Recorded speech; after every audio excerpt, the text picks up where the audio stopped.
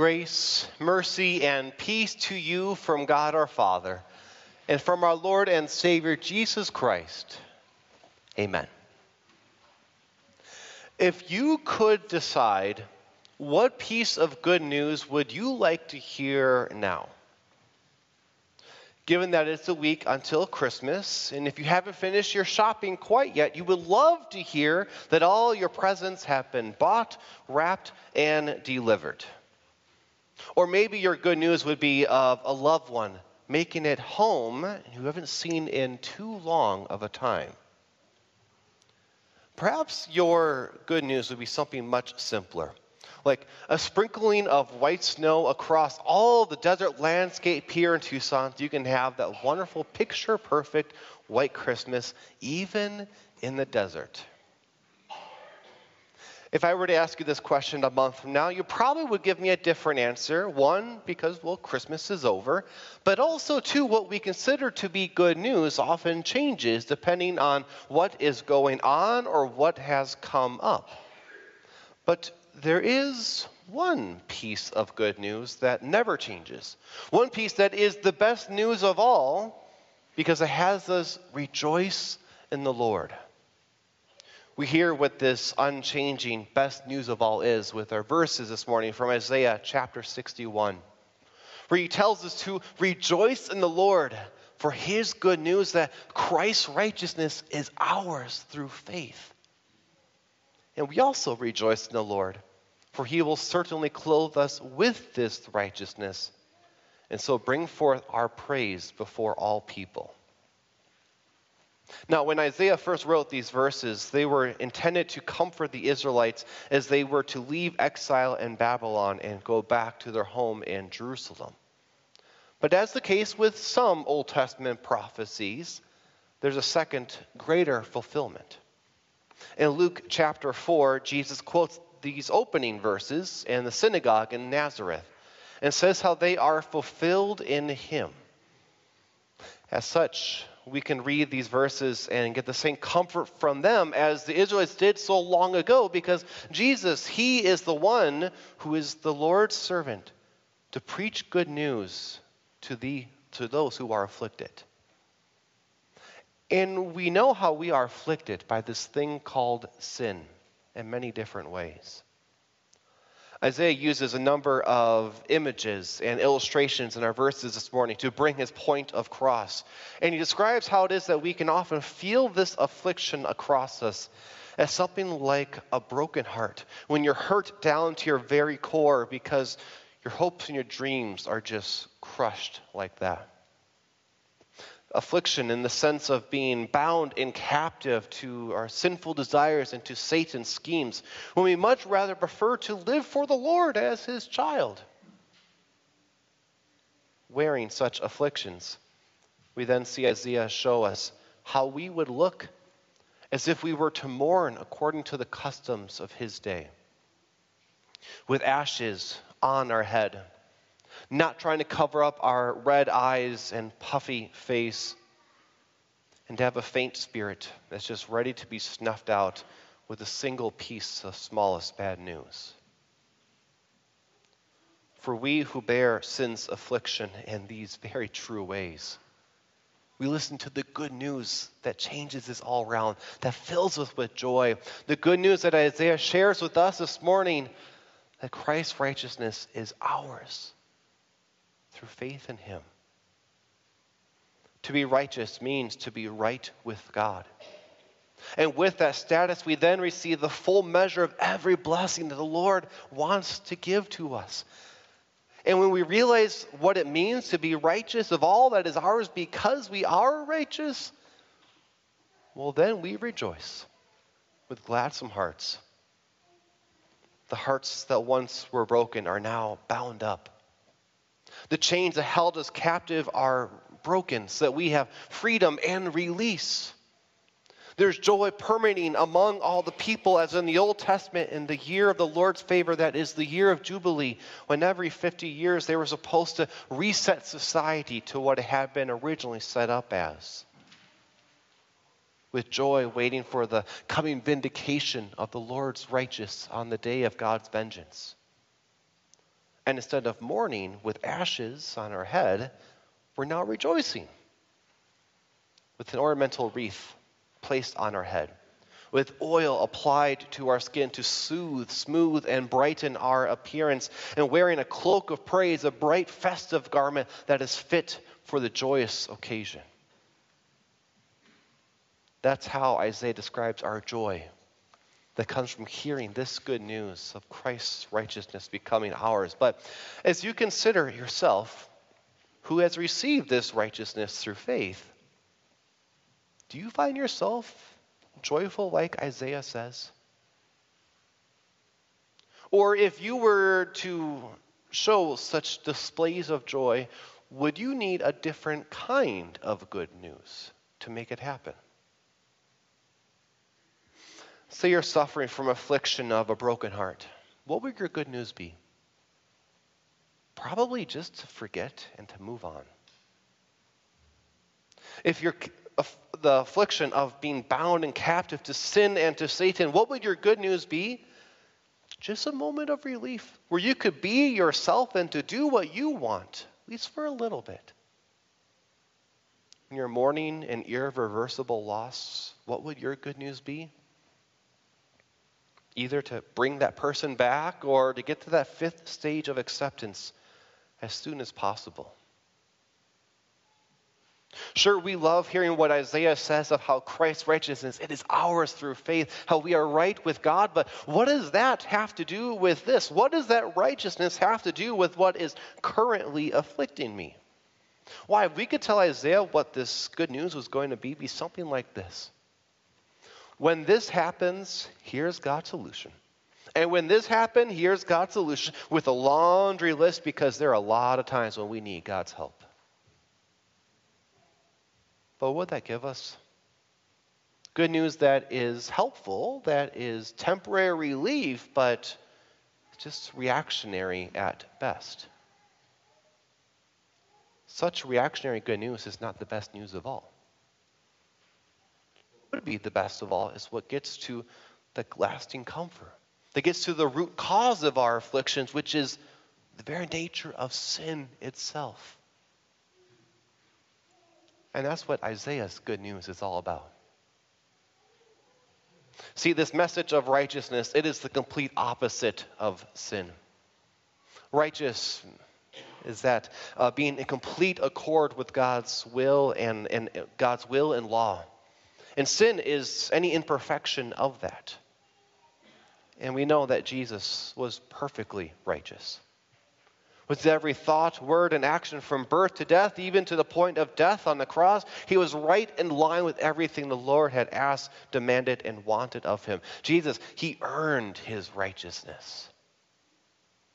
And we sinners, well, through faith, we receive Christ's righteousness. Even though there are many ways that we are out of line with God and what he wants of us, in his sight, what does he see? Not what we have done, but what he has done for us. And that's how we solve that root problem of sin. Yes, sin plagues us, but it does not define us, for we are defined as children of God, holy and precious in his sight, righteous because of Christ and what he has done and what he has given to us.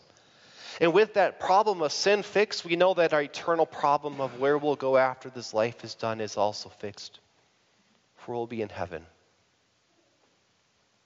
But this good news of righteousness is not just for the eternal problems, but even comforts us in our current afflictions. When suffering from a broken heart, we have the comfort of Christ's righteousness. Know that the day will come when our hearts will never be broken again, because every hope and dream will be realized, because we will be in heaven where nothing bad will ever happen.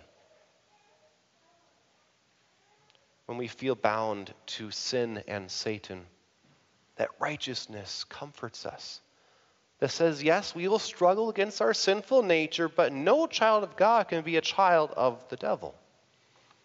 Neither can be a slave to him, for Christ is our brother. The Lord is our Lord, and heaven is our home. When we are afflicted by mourning and irreversible loss, we have the joy of the righteous, the joyful reunion in heaven above. And until that reunion happens, we have the Lord's promise that He will be with us and He will not leave us alone or abandon us like we had to suffer, sadly. Because when we look at this good news of righteousness, this is indeed the best news of all. For not only does it get to the core issue of where all our afflictions come from, that is to very much of sin itself, it helps us in all those other afflictions as well, to give us the comfort that we need so much. That's why we rejoice in the Lord. For His good news of Christ's righteousness becoming ours and what all that means. And we rejoice in the Lord because He will certainly clothe us with this righteousness each and every day. Again, the prophet Isaiah, he uses his striking imagery to prove his point, and he pictures us wearing a garment of salvation or a robe of righteousness from the Lord Himself. This garment refers to something that anybody would wear, whether they were a poor leper or a rich noble. And being of salvation, it is of immeasurable worth. For it means that our sins are forgiven and heaven is our home.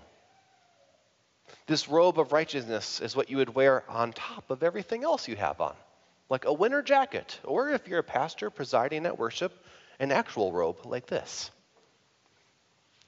with it being of righteousness. There we get a wonderful picture of who we are in our status as forgiven children of the Lord.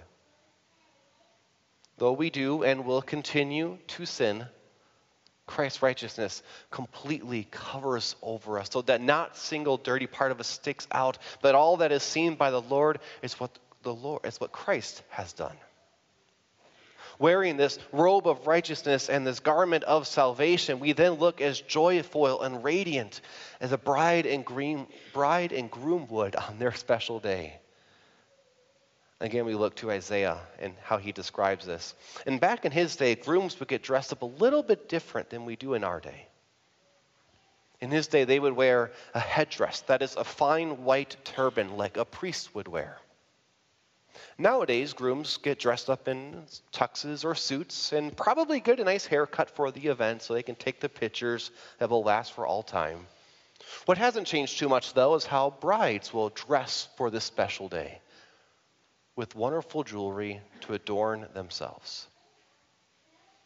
With the bride and groom dressed for the special day, they look radiant, they look joyful for this wonderful day that they are about to enjoy. In the same way, we who wear the robe of righteousness and garment of salvation look just as radiant in joy as a newlywed couple. But we don't just look this way once or twice in a lifetime, but each and every day. For the Lord will certainly clothe us so because of how true He is to His own word. And if you have any doubts about that everyday clothing aspect, look to what Isaiah says about the illustration of a fertile ground and abundant plants. When God created this world, He had it brimming with vegetation of all different types across many ecosystems. And to this day, if you don't hold nature back, it will take over whatever you have out there. In a well-tilled, well-cared-for garden, you expect that what is sown in it will sprout up and to flourish and blossom, to do whatever that plant is supposed to do.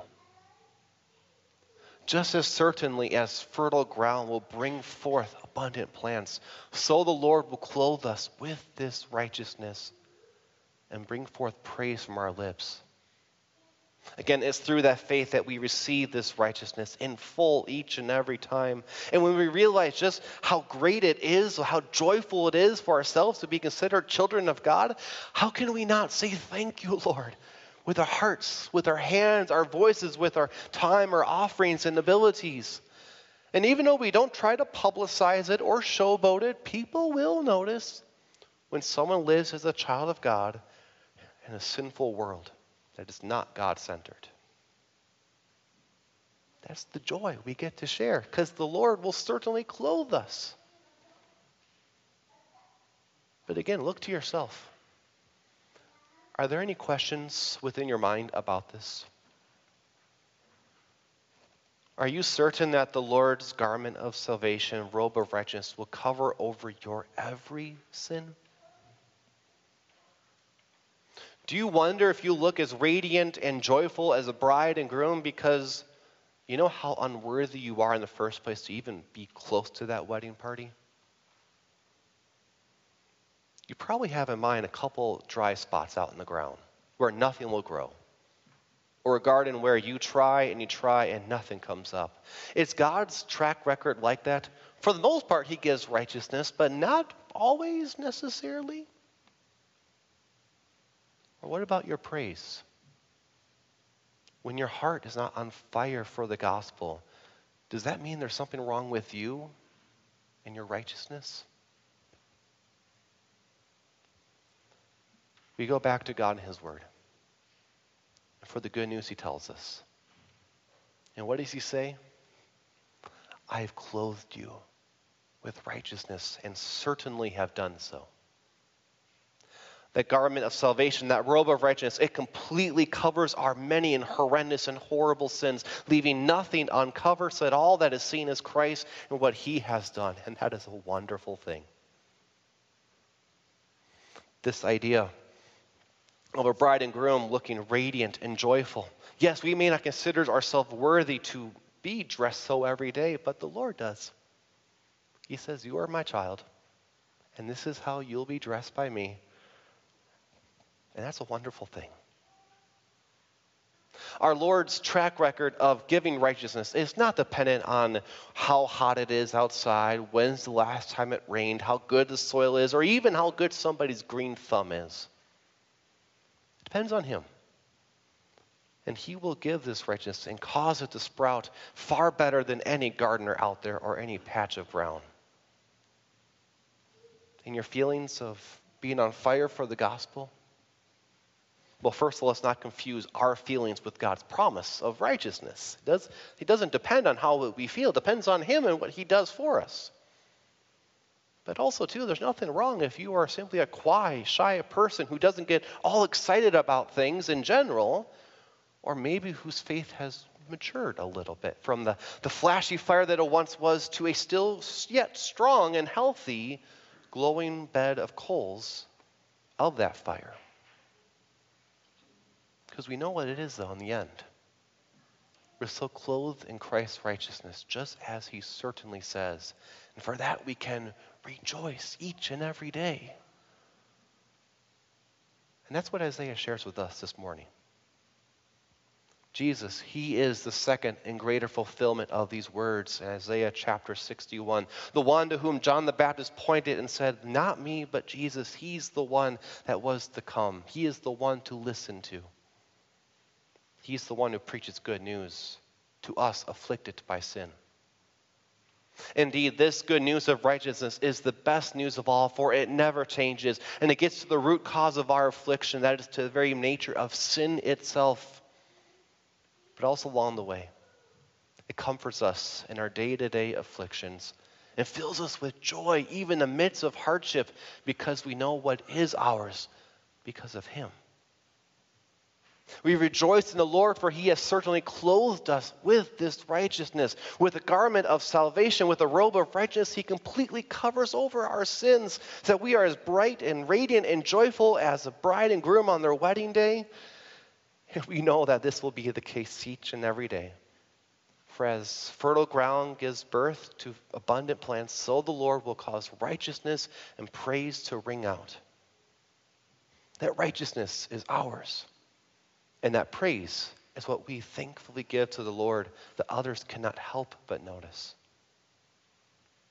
In light of all this, let us listen to Isaiah's good news and to rejoice in the Lord as we do so with expectant hearts, waiting for the one to come, our King and Savior, Jesus Christ, who is coming to bring perfect joy for you and for me. Amen.